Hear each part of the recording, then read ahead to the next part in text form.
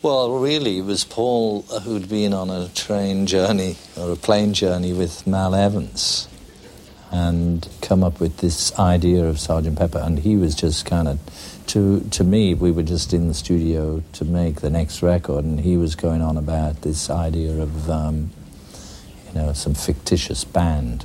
Sgt. Pepper is Paul after a trip to America, and the whole West Coast long-named group thing was coming in.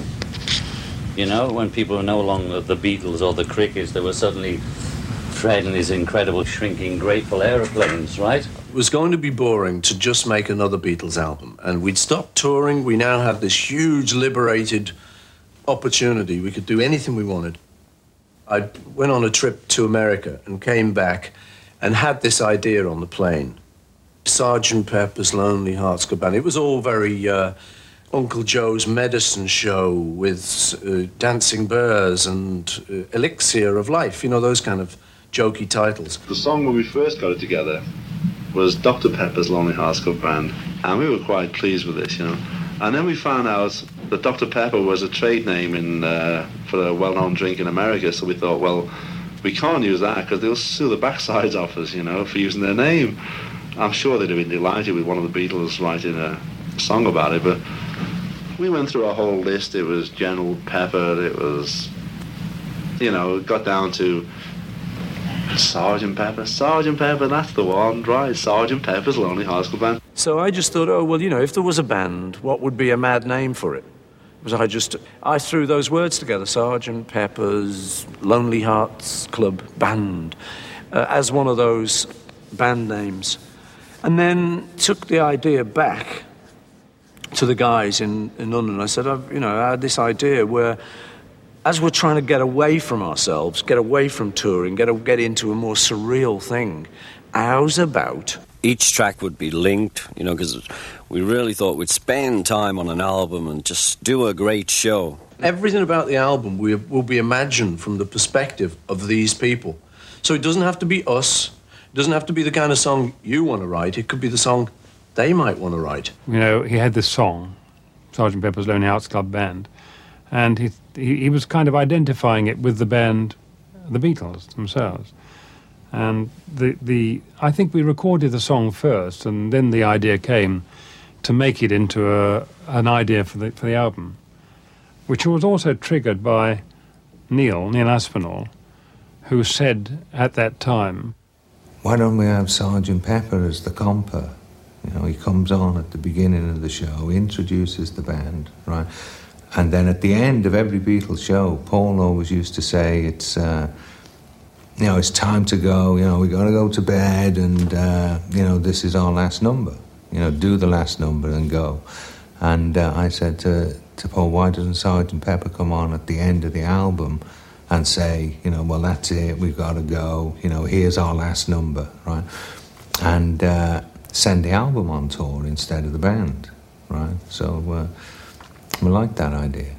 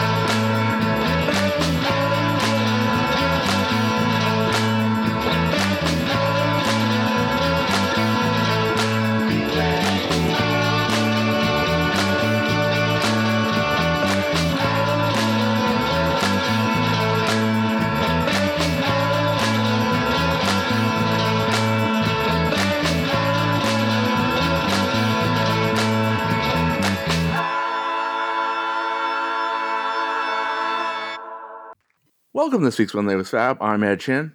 And I'm John Stone. Previously on When They Was Fab, the making of Sgt. Pepper. Swarmandela. And now, So George Martin starts with Pepper. He's very much enjoying playing the tracks of Pepper. We get Paul's isolated vocal for the first time. Listen to this. Sergeant Pepper taught the band to play. They've been going in and out of style, but the guaranteed to raise a smile. You've got sawdust in his voice there. We've heard the whole thing in recent years, but it still just blows me away. Yeah. What George Martin describes as the sawdust in his voice. And then 4 French horns, and the audience punctuating the whole thing. This is one of those times where he plays with the faders and you hear things isolated. And I listen very closely to when he pulls up the vocals on the chorus, because I have always heard rumors that David Crosby is on backing vocals. Yeah, there's photos of Crosby at the sessions, but right. I don't believe it. Well, I don't know. Someone had claimed they actually had a bootleg tape, but it never actually came out. I don't think it actually exists. Okay. But there were photos, and Crosby could sing, could see it totally. And like Dear Prudence, they did not hesitate to bring in anybody who could sing. Right. You sing this part. It's not proven, but I want to believe it in my heart. Well, we can pull up the isolated vocals, and maybe someone could tell us whether they hear David Crosby or not. Right. George Martin comments on that. And together with the audience and the horns, it's an exciting thing saying, come and join our show. Listen to us. We're a great band. Now that sounds like George Martin. We're a great band. Yeah, exactly. Later on, Ringo does an imitation of George Martin, and boy, does he hit it spot on. Hello, lads. The next recording was Northern Song. Northern Song, kind of a little diatribe about Northern Songs, which was the Beatle publishing company to which he was contracted at the time. And this version actually is not the one that everybody knows. It's much more biting and complains about his abilities. I mean, it's kind of a weird song to listen to, which I'm certain is why somebody, I mean, they only worked on it for 2 sessions, and the first session was just the backing tracks. And I think the title was called Not Known. So then the next day he puts on the vocals, and then that's the last time they worked on it until after Sgt. Pepper.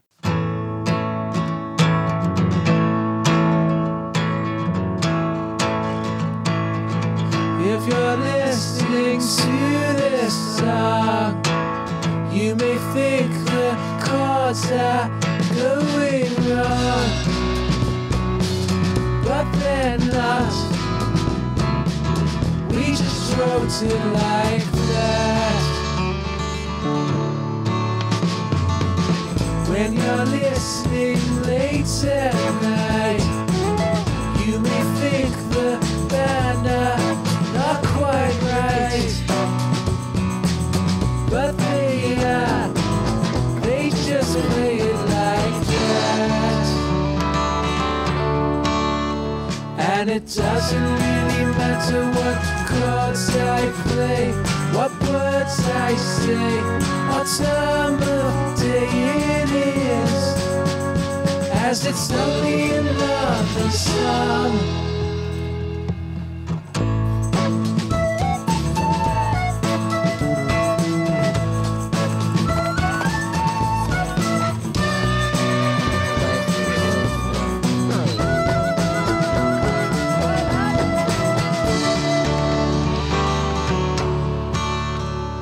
It doesn't really matter what clothes I wear, what words I pair, or if my hair is brown, 'cause it's only another song. If you think the harmony is a little dull and out of key, you're correct, 'cause there's nobody there.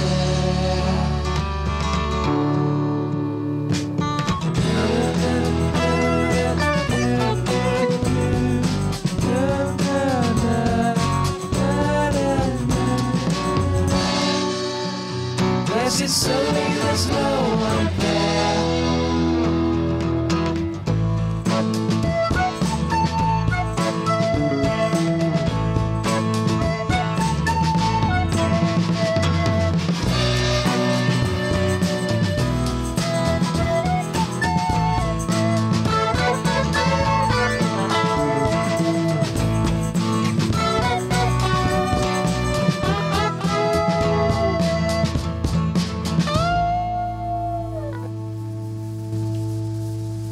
changes the lyrics to make it a little less biting, and then they throw on everything in the world onto the backing track, and then say that's for the film.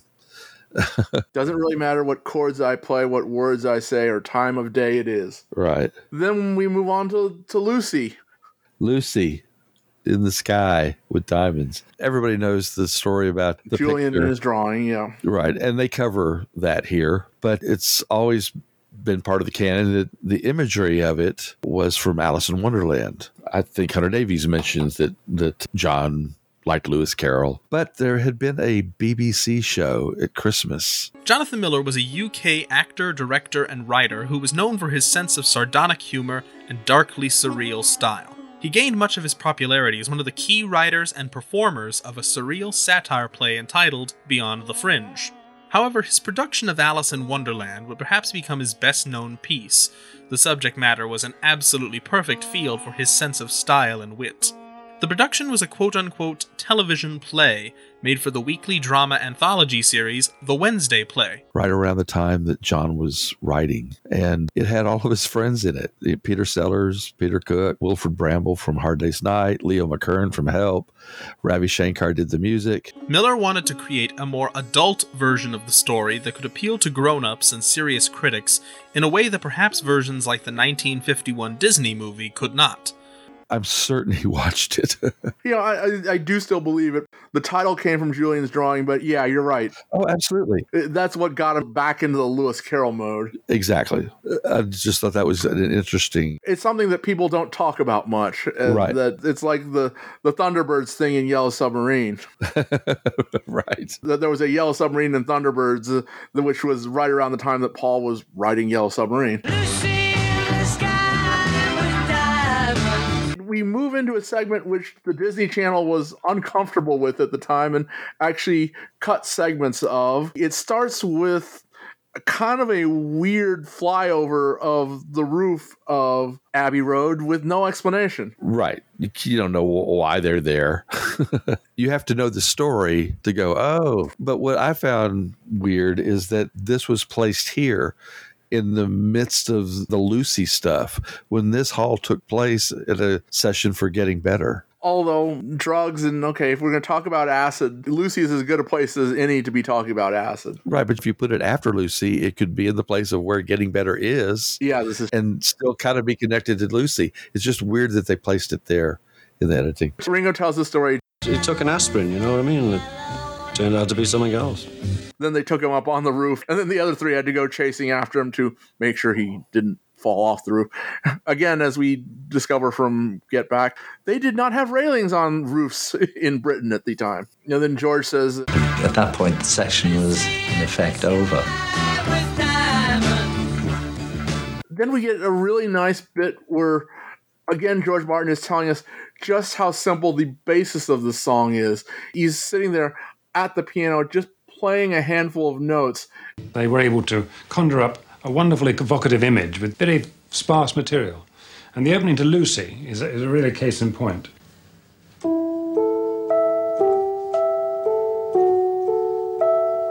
And it's a most wonderful phrase. I think, if Beethoven had been around, he wouldn't have minded one of those.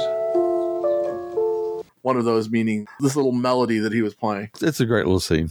They play little bits and pieces, and you hear John's vocal. And now we get Paul with George Martin at the board. We get the story we now know about how Paul liked doing his bass lines last. There was no bass on the version of Lucy that they're playing on the board. And so, I like to do bass lines last because it allowed me to think about them. It allowed me to get real melodic with the bass. Suddenly someone is there at the turnstile. The girl with kaleidoscope eyes. Go for it! Hey! Then we get more about drugs. Paul trying to back off a little bit. I think the only difficulty about talking honestly about that period is that now the drug scene is a much heavier thing. And if you're now in any way seen to incite or advocate drug taking, you're now talking about crack. You're now talking about glue sniffing. You're now talking about life-threatening things. So I don't actually like doing it because of that. It can easily be misconceived. Dadgrass. That's funny that you think that he was backing off. I thought he was trying to just explain his position. Well, as opposed to George, George is sitting there saying, it mightn't have affected creativity for other people. I know it did for us, and it did for me. I mean, the first thing, that people who smoked marijuana and were into music is that somehow it focuses your attention better on the music. And so you can hear it clearer. Or that's how it appeared to be. You can see things, or you could see things much different. I mean, LSD was something else, it wasn't just, marijuana was just like having a couple of beers, really, but LSD was more like going to the moon. He specifically says about pot. Marijuana was just like having a couple beers. LSD was like going to the moon. Right. But I just felt like Paul's position was thought out. I mean, it was, if you're going to explain that part of your life without just completely denying it, it's a cognizant explanation of it was a different time. Things were pure and drugs were pure. Owsley acid, you didn't have the fear of that as you would some modern drugs. And then I like his description that when they would use it was not when they were writing. It would be later, listening in the evening, that the little wine might come out and this and that might come out. Just listening back and trying to see, well, what about this and what about that? As he says, you wouldn't want to get high when you're driving down to Weybridge. Right. That all makes absolute sense. Right. They weren't Keith Richards, for God's sake. That's one major difference between Get Back and the Sgt. Pepper sessions. George Martin talks about the competition between John and Paul. I'm not sure why he's really talking about it here. Bad editing. Then it goes into With Little Help. Again, he's playing with the faders. We learn that the whole song is just 5 notes all within one little phrase. Which was...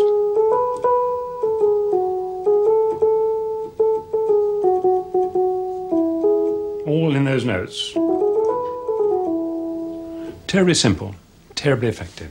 And he says at one time, John Paul always wrote a song for Ringo. It was like, no, they did not. They wrote If You Got Troubles, and that failed. They wrote Yellow Submarine, and they wrote Little Help from My Friends. And Good Night. Yeah, and then by that point, Ringo was writing for himself, so... Right. So, before then, it was old rock standards. Boys and Matchbox. Yeah. And, they would actually write much more for Ringo after the Beatles. Exactly. It's just one of those things where he kind of thinks because there are a couple of them that they always did that. So the original line was, what would you do if I sang out of tune? Would you stand up and throw tomatoes at me, or would you throw tomatoes at me? And I would not sing that line, tomatoes at me, because... I hated the line anyway, and in those days they used to throw all sorts of stuff at us on stage, and I didn't want this to become a habit either. And I just hated the line, so I refused to sing that line, tomatoes. So they changed it, would you stand up and walk out on me? We don't have a demo of Little Help, right? Not that I know of. And the first studio version doesn't have the throw tomatoes at me line, so it had to have disappeared pretty quickly. Well, if he really didn't like it, it probably disappeared the first time they played it for him. Okay, maybe it was just there, and it's like, no, I'm not singing that. No, I'm not going to do that. The memories of the Jelly Beans / Jelly Babies were too recent for him to. Right, and it's almost like a curse. Can you imagine him playing that at 80 years old and people still throwing tomatoes? Okay, then we get a little section where George Martin talks about his own role, that by the time of Pepper, he was a realizer of their ideas. Right. I like George Harrison's quote there. I think the role with George became easier because at first he was like, to us, we were kind of frightened because we were just nervous kids, and he was like this big school teacher sort of person who we had to find and have a relationship with. George was like the big cheese. He would come in as the producer. We were, all a little, not afraid, but, we knew he was the man. And he was very good, and he was very humorous. So, that's how George really got into our good books, because we were very tight. The little 4 of us were really tight together, and very seldom did we let anybody in. George Martin was the fifth Beatle. Yeah, by that point, he was part of the team. No, George Harrison said in a very Python manner, he was a straight man and we were the loonies. About that time, they had been together for 5 years, working on hit album after hit album. And the pictures from the Pepper sessions, it's very relaxed. Clearly, Martin is working with them. They were a team. I mean, you can't do Day in the Life and not be a team like that. And not just that, because we're coming up on one song that I think is tremendous. It skips over a couple songs and it takes us over into Within You, Without You, another one where playing the faders gives you a whole new insight into Within You, Without You. Right. And this is the one I was talking about. Martin's work on this, it really makes the song. And you can really see it when you play with the faders, because what was there, George playing sitar and a couple other players, I think. Here we had the Dilrubas on 2 and our English instruments joining in on track 3, but George answering on sitar. Here it is.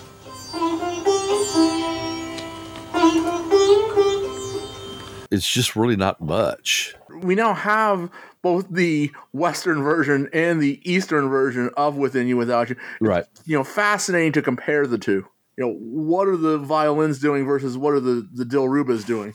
Yeah, I think it's just tremendous work. Listening on the headphones is mind-blowing. And you hear them separately, you would never guess how well they go together. Yeah. They're fascinating by themselves, but it's like, well, gee, does that work? And then, like you say, you put on the headphones and it's like, oh, wow. Yeah. Now that we have a full Atmos mix, it just blows you away. I can understand sometimes Martin's assessment that he gave George kind of short shrift a lot of the time. And you could go, yeah, well, yeah, but not on this one. No, not at all. Among the things that George Martin comments on while he's playing the faders. And pizzicato strings accompanying him. That's very cool. Yeah. Bit of slurpy cello. Doing the same thing as the Dilruba. Again, kind of going back to what was in Strawberry Fields. Right. And then George Harrison singing the line in exactly the same way, swooping around in the manner that the Dilruba does. You hear his voice, you hear the Dilruba. And lose the soul. It's all just really fascinating to me. And George Harrison tells us that Within You, Without You is just my way of trying to make a Western pop song using some of these instruments, which is interesting when you think about what was he telling Ravi at the time, and what did he say about Norwegian Wood, that Norwegian Wood wasn't really an Indian song, it was just me trying to accompany John. Right. And it was. And you can't say, wow, that's really impressive from an Indian music point of view.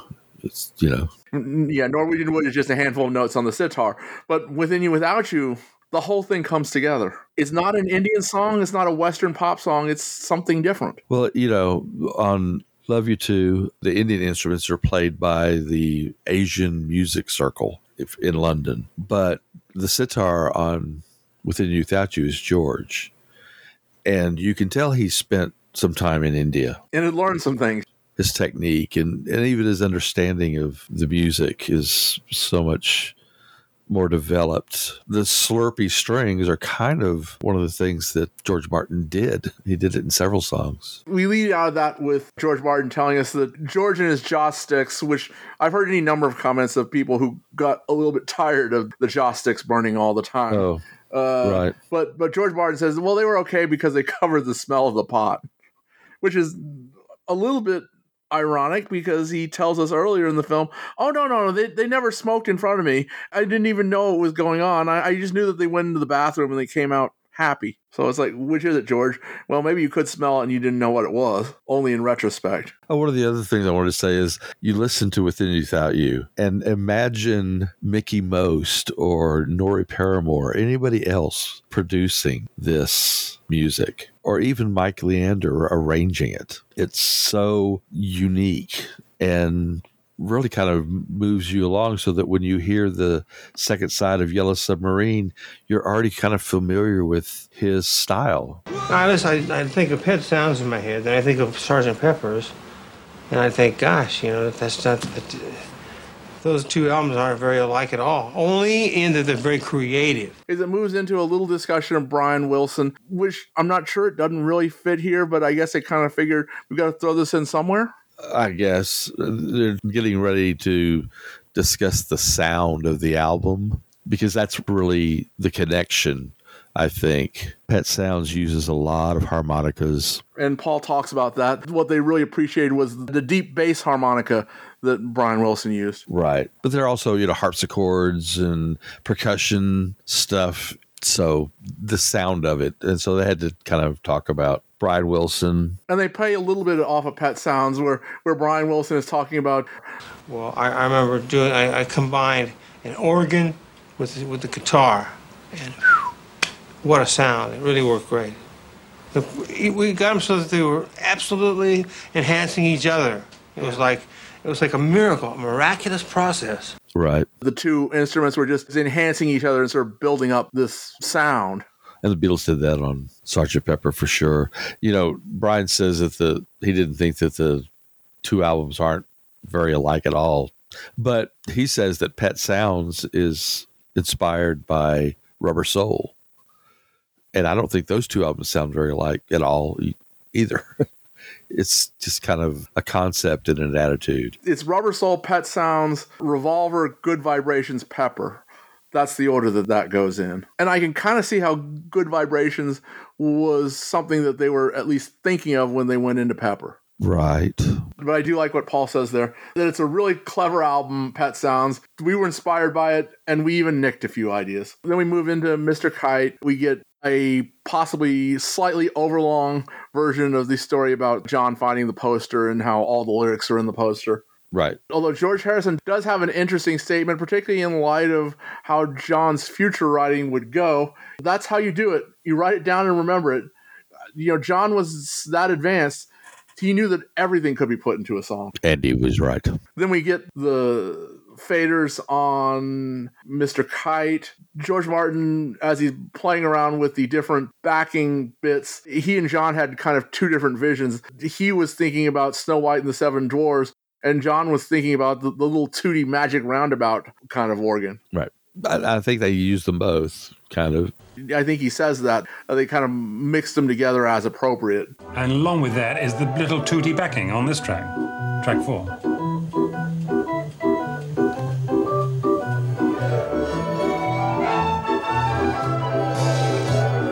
And that's it. Splendid time is guaranteed for all. Then, as they're playing the various other things, he brings up what he calls the whirly bits, the melange of tapes. Although he doesn't tell his story about throwing them up in the air and sticking them back together with tape and dipping them in Coke. Right.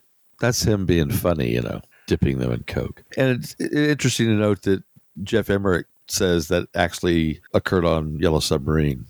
And then we get Phil Collins. Why we get Phil Collins, I'm not quite sure. He was a pop star, and I guess he was around and available. It opened a door and showed everybody that there was another room, and that you could all play around in that other room, and actually it could still be called a commercial record. And that was the key. It kind of opened it up. Now you could kind of do everything. You could do an opera. There's no difference between what is a pop record or a record that can sell and a record that is interesting. Right. The thing about Phil Collins, when this came out, Phil Collins was the guy. He's the drummer.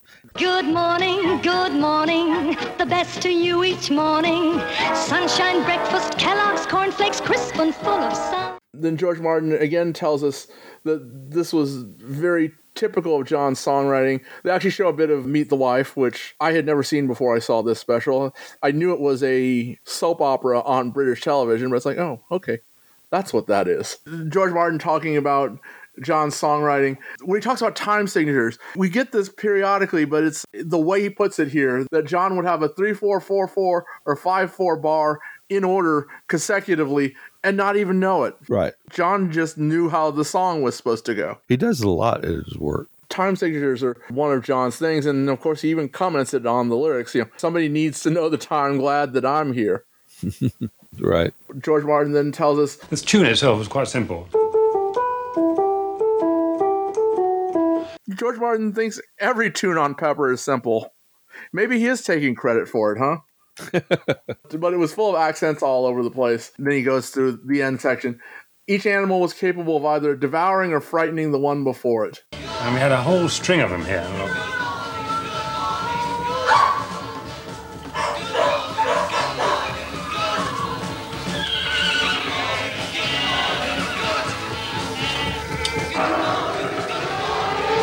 It took a long time. An old story by now. Then Ringo, in addition to telling his usual story about, well, it took me months, I learned to play chess on Pepper, I found this really kind of interesting, that part of what he was doing there was that he was playing conga drums, he was playing maracas. And I'm not a percussionist, that's another field of drums. And all that stuff sort of came on at the end. So there was a lot of huge gaps. Well, maybe they needed Ray Cooper there. Right. And this was really kind of a big opening, a difference for him. Well, he plays congas on Day in the Life, and he does on Getting Better. There's stuff he was doing that he didn't do on any other album. You don't see all that kind of work on Revolver. As Ringo describes his playing, he kind of changed styles between albums, but it was only when he got to Pepper that everything kind of came together. Yeah. Then we go into the cover. I guess they don't want to go right into Day in the Life since that's the big thing. Cover art in the middle 60s hadn't really been exploited up to Pepper. And when the boys decided what they wanted really to put all of their heroes on the album in some form or another. And by recruiting Peter Blake, who was an avant-garde artist again, to assemble their ideas and realize them in the same way that I was realizing the music, they did I think a pretty smart thing. Peter Blake. I think what happened straight away was that it was very mysterious. I mean, it was like a game. There were quizzes to see if you could spot who everyone was, and of course nobody could. And I think a kind of cult built up around it, and then the myths and stories that built up around it. It became an interesting talking point, I think. I've heard that so many times that the thing about Pepper was, people would go out and buy records and sit on the bus and not be able to get home for hours and hours, or well, maybe not hours and hours, maybe an hour, and that all they could do during that time is take the record out and look at the cover, and that Pepper occupied them for that whole period of time. Yeah, it was pretty interesting. We'll provide a link back during the 50th a couple years ago.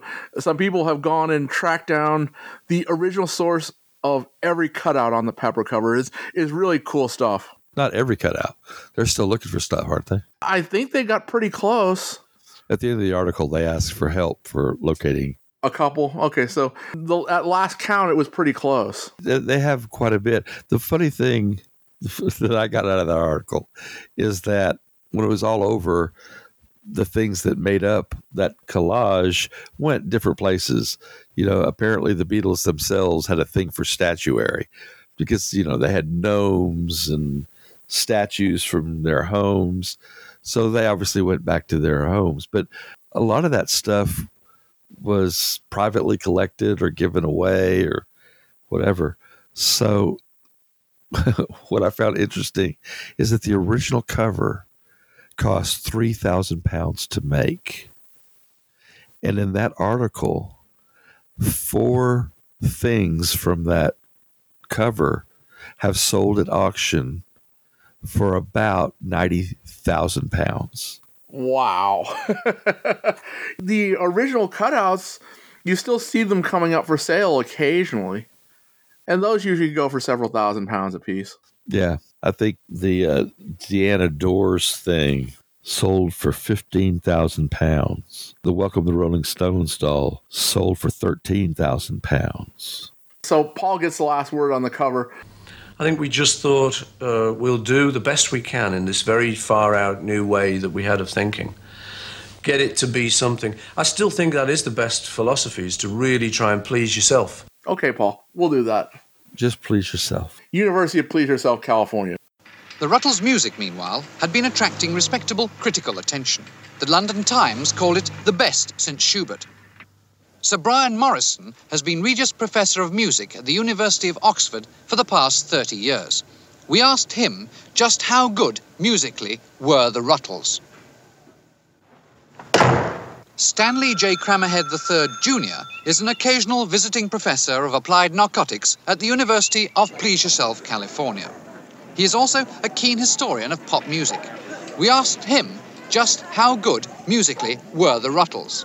Listen, look it, very simply, musicologically and ethnically, the Ruttles were essentially empirical mélanges of a rhythmically radical, yet verbally passé and temporarily transcended lyrical content, welded with historically innovative melodical material, transposed and transmogrified by the angst of the Rutland ethnic experience, which elevated them from essentially alpha exponents of, in essence, merely beta potential harmonic material, into the prime cultural exponents of Aeolian cadenzic cosmic stanza form. But he didn't really tell us either. So we go into the final song in the special and the final song on the album, Day in the Life. We get more of George Martin with the Faders. We get take one, what we now know as the Sugar Plum Fairy take. Which starts off pretty much like the record. John was singing while he was playing his acoustic guitar. Paul was on piano. George was playing maracas, I think, and certainly Ringo was on bongos. John counts in by saying Sugar Plum Fairy, Sugar Plum Fairy. Sugar Plum Fairy, Sugar Plum Fairy.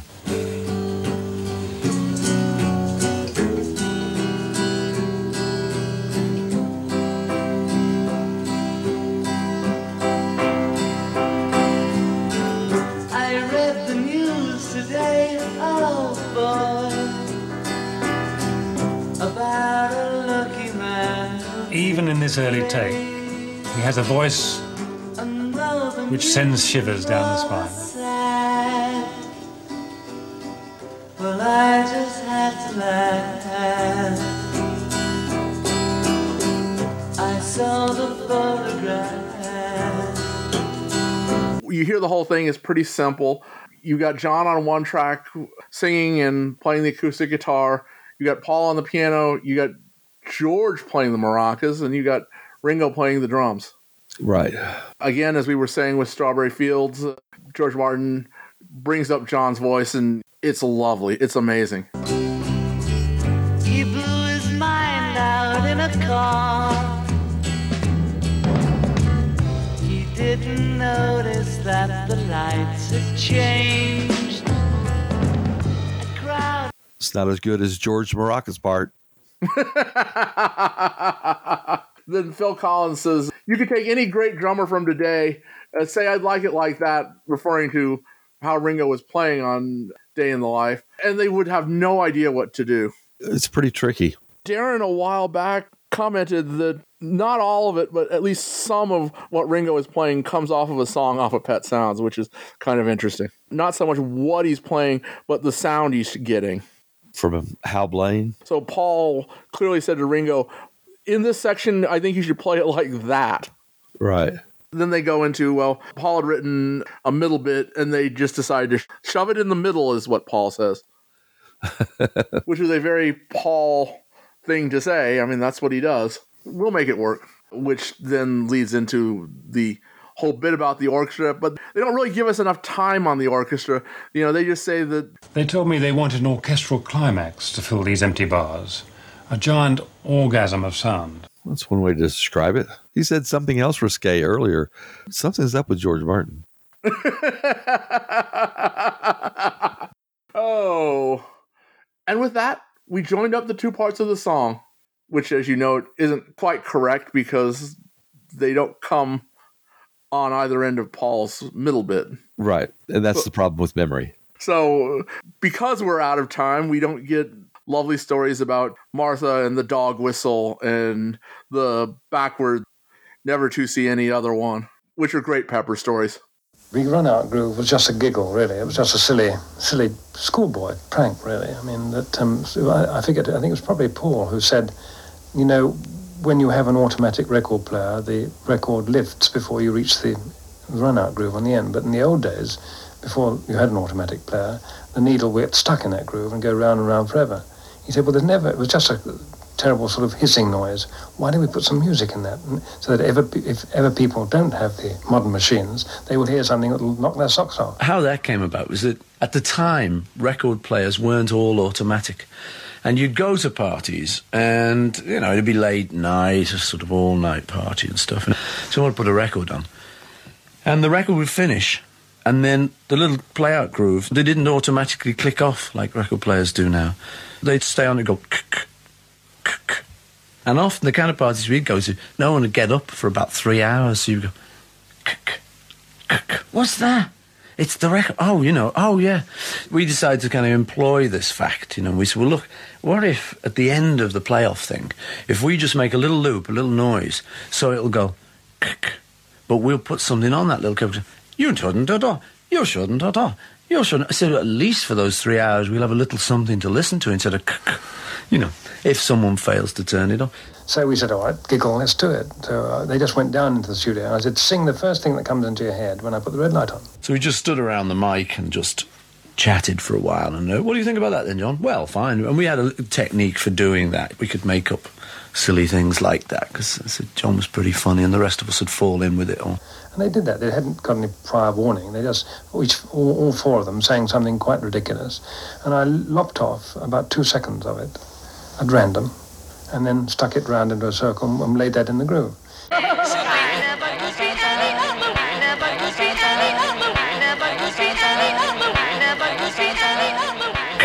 Never could be any other. Never could be any other. Never could. And it was just a fragment of conversation. Imagine our surprise when, months after the thing had been issued, and people had been slightly amazed to find this weird sound on the end, that people had been playing the damn thing backwards, and found out that by playing it backwards, there was an obscene word to be heard. We listened to it backwards. It seemed to say something obscene, but we had no idea. It's just one of those things.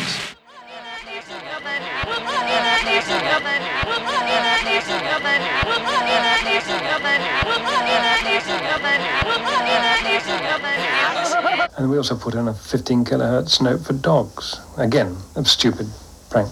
We should imagine there's people sitting around and they think the album's finished and suddenly the dog goes, whoo, and starts barking, and no one will know what the heck's happened, It's brilliant, We'll just put it, said no one will know. Humans won't be able to hear it, so they won't be fussed about it. I don't know what it's at, the frequency, but very high frequency. For dogs that might happen to be listening to Sgt. Pepper. But it was fun to do a thing like that, and later on, I believe the vinyl discs had that removed, so that there are quite a few discs who don't have it. George Martin, at the end of this, says, I was wondering if we weren't being a little bit over the top, a little bit pretentious. And my thought was, you mean like backwards things played and dog whistles? That might have been a little pretentious, but fun. But it works. I mean, because these boys are the Beatles, they can do it, and everyone will go along with it. Ringo says, it was the time, the attitude, it was the concept, the world was trying to change, it didn't quite make it, but it made a small move. It was in the air. I mean, for me, the psychedelic years were the most exciting. Because he can't remember any of them. And then George comes back, and his comment is also interesting. That it's like a period. If you listen to music from the 20s or the 30s, it has a sort of sound to it. And I think, that's important. If you want to listen to, something like a Hoagy Carmichael tune, well, it's partly the song that you like, and it's partly the way he did it, and it's also partly the way it was recorded, how the microphones sounded in those days, how the tube amplifiers in the boards, it's all that kind of atmosphere, and it becomes a little period piece. The same thing applies to Pepper. Absolutely. Which, as you note, just wouldn't be the same if you did it in Pro Tools.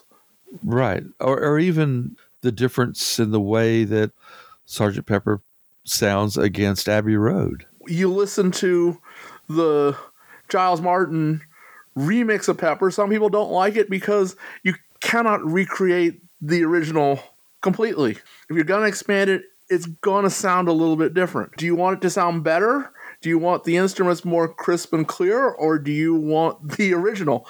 But you don't have to make a decision. We have both. And that's a hard thing, because if Paul were to come to my house and listened to it on my speakers, he'd probably be going, "This sounds like crap," you know, because you just can't recreate a thing. Because what is the thing? You know, is it the way it sounded coming out of the speakers at Abbey Road? Is that how it should sound? Yeah, particularly since it was really just one big speaker in the middle there. It's like, oh, stereo? Well, we'll worry about that later.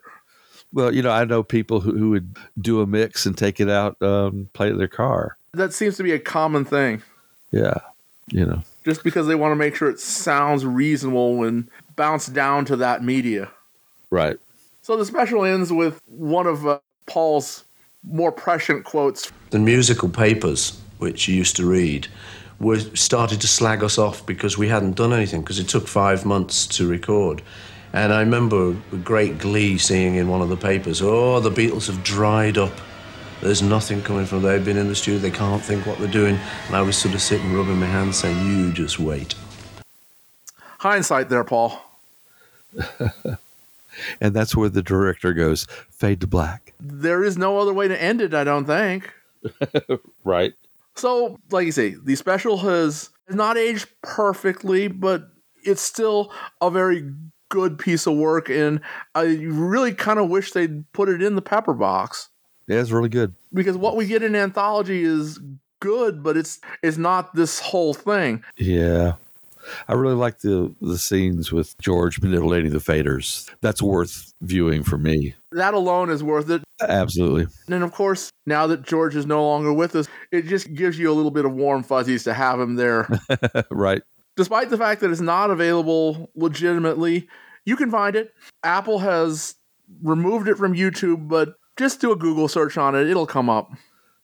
It's out there. Both the Disney Channel version and the original British version are available, so you can find them. Excellent. Yeah, worthwhile looking up. All right. You are off on vacation for the next 2 weeks. I am. Going anywhere interesting? North Carolina. Oh, okay. Well, I guess that's interesting. You have reason to be there, so, you know, it's interesting for you. Yeah. Right. Family. So have fun without me. Yeah, Lonnie Pena will be here over the next couple weeks, and Kid O'Toole, we're going to go through the McCartney show in a fine-tooth comb, and then something else the next week. We're not sure what. All right. That's our usual MO. Worth listening in, folks. All right. One of us will be back next week, and then we will have you back with us in 3, 2, 1. Very good. Talk to you soon. Bye.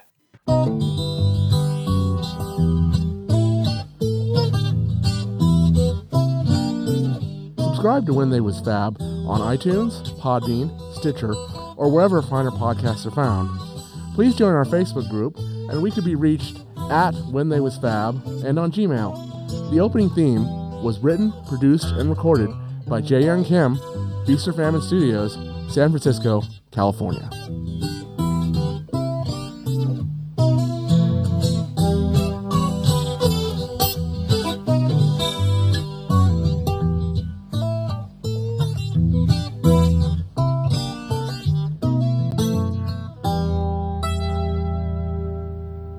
I mean, it was Sgt. Pepper and his Lonely Hearts Club Band and all these other acts. And it was going to all run, you know, like the rock opera. And we got as far as Sgt. Pepper and then Billy Shears.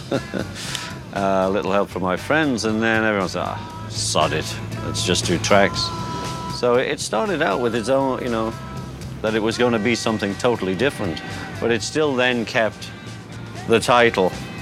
And like also the feel that it's all connected.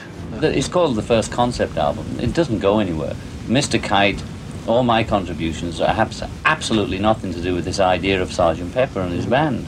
But it works, because we said it worked, and that's how it appeared. Yeah. And it doesn't have a concept. It starts out with Sgt. Pepper and introduces Billy Shears, and that's the end, apart from the so-called reprise. Right. Otherwise, every other song could have been on any other album. Right. It's the reprise. Right. Mr. Kite could have gone anywhere. Lucy could have gone anywhere. A Day in the Life could have gone anywhere. So it's not really, there's no concept there. It really wasn't planned. It wasn't a great design. And Paul said he doesn't know what it was all about. Well, it was all about a fictitious band, wasn't it? And that was about it.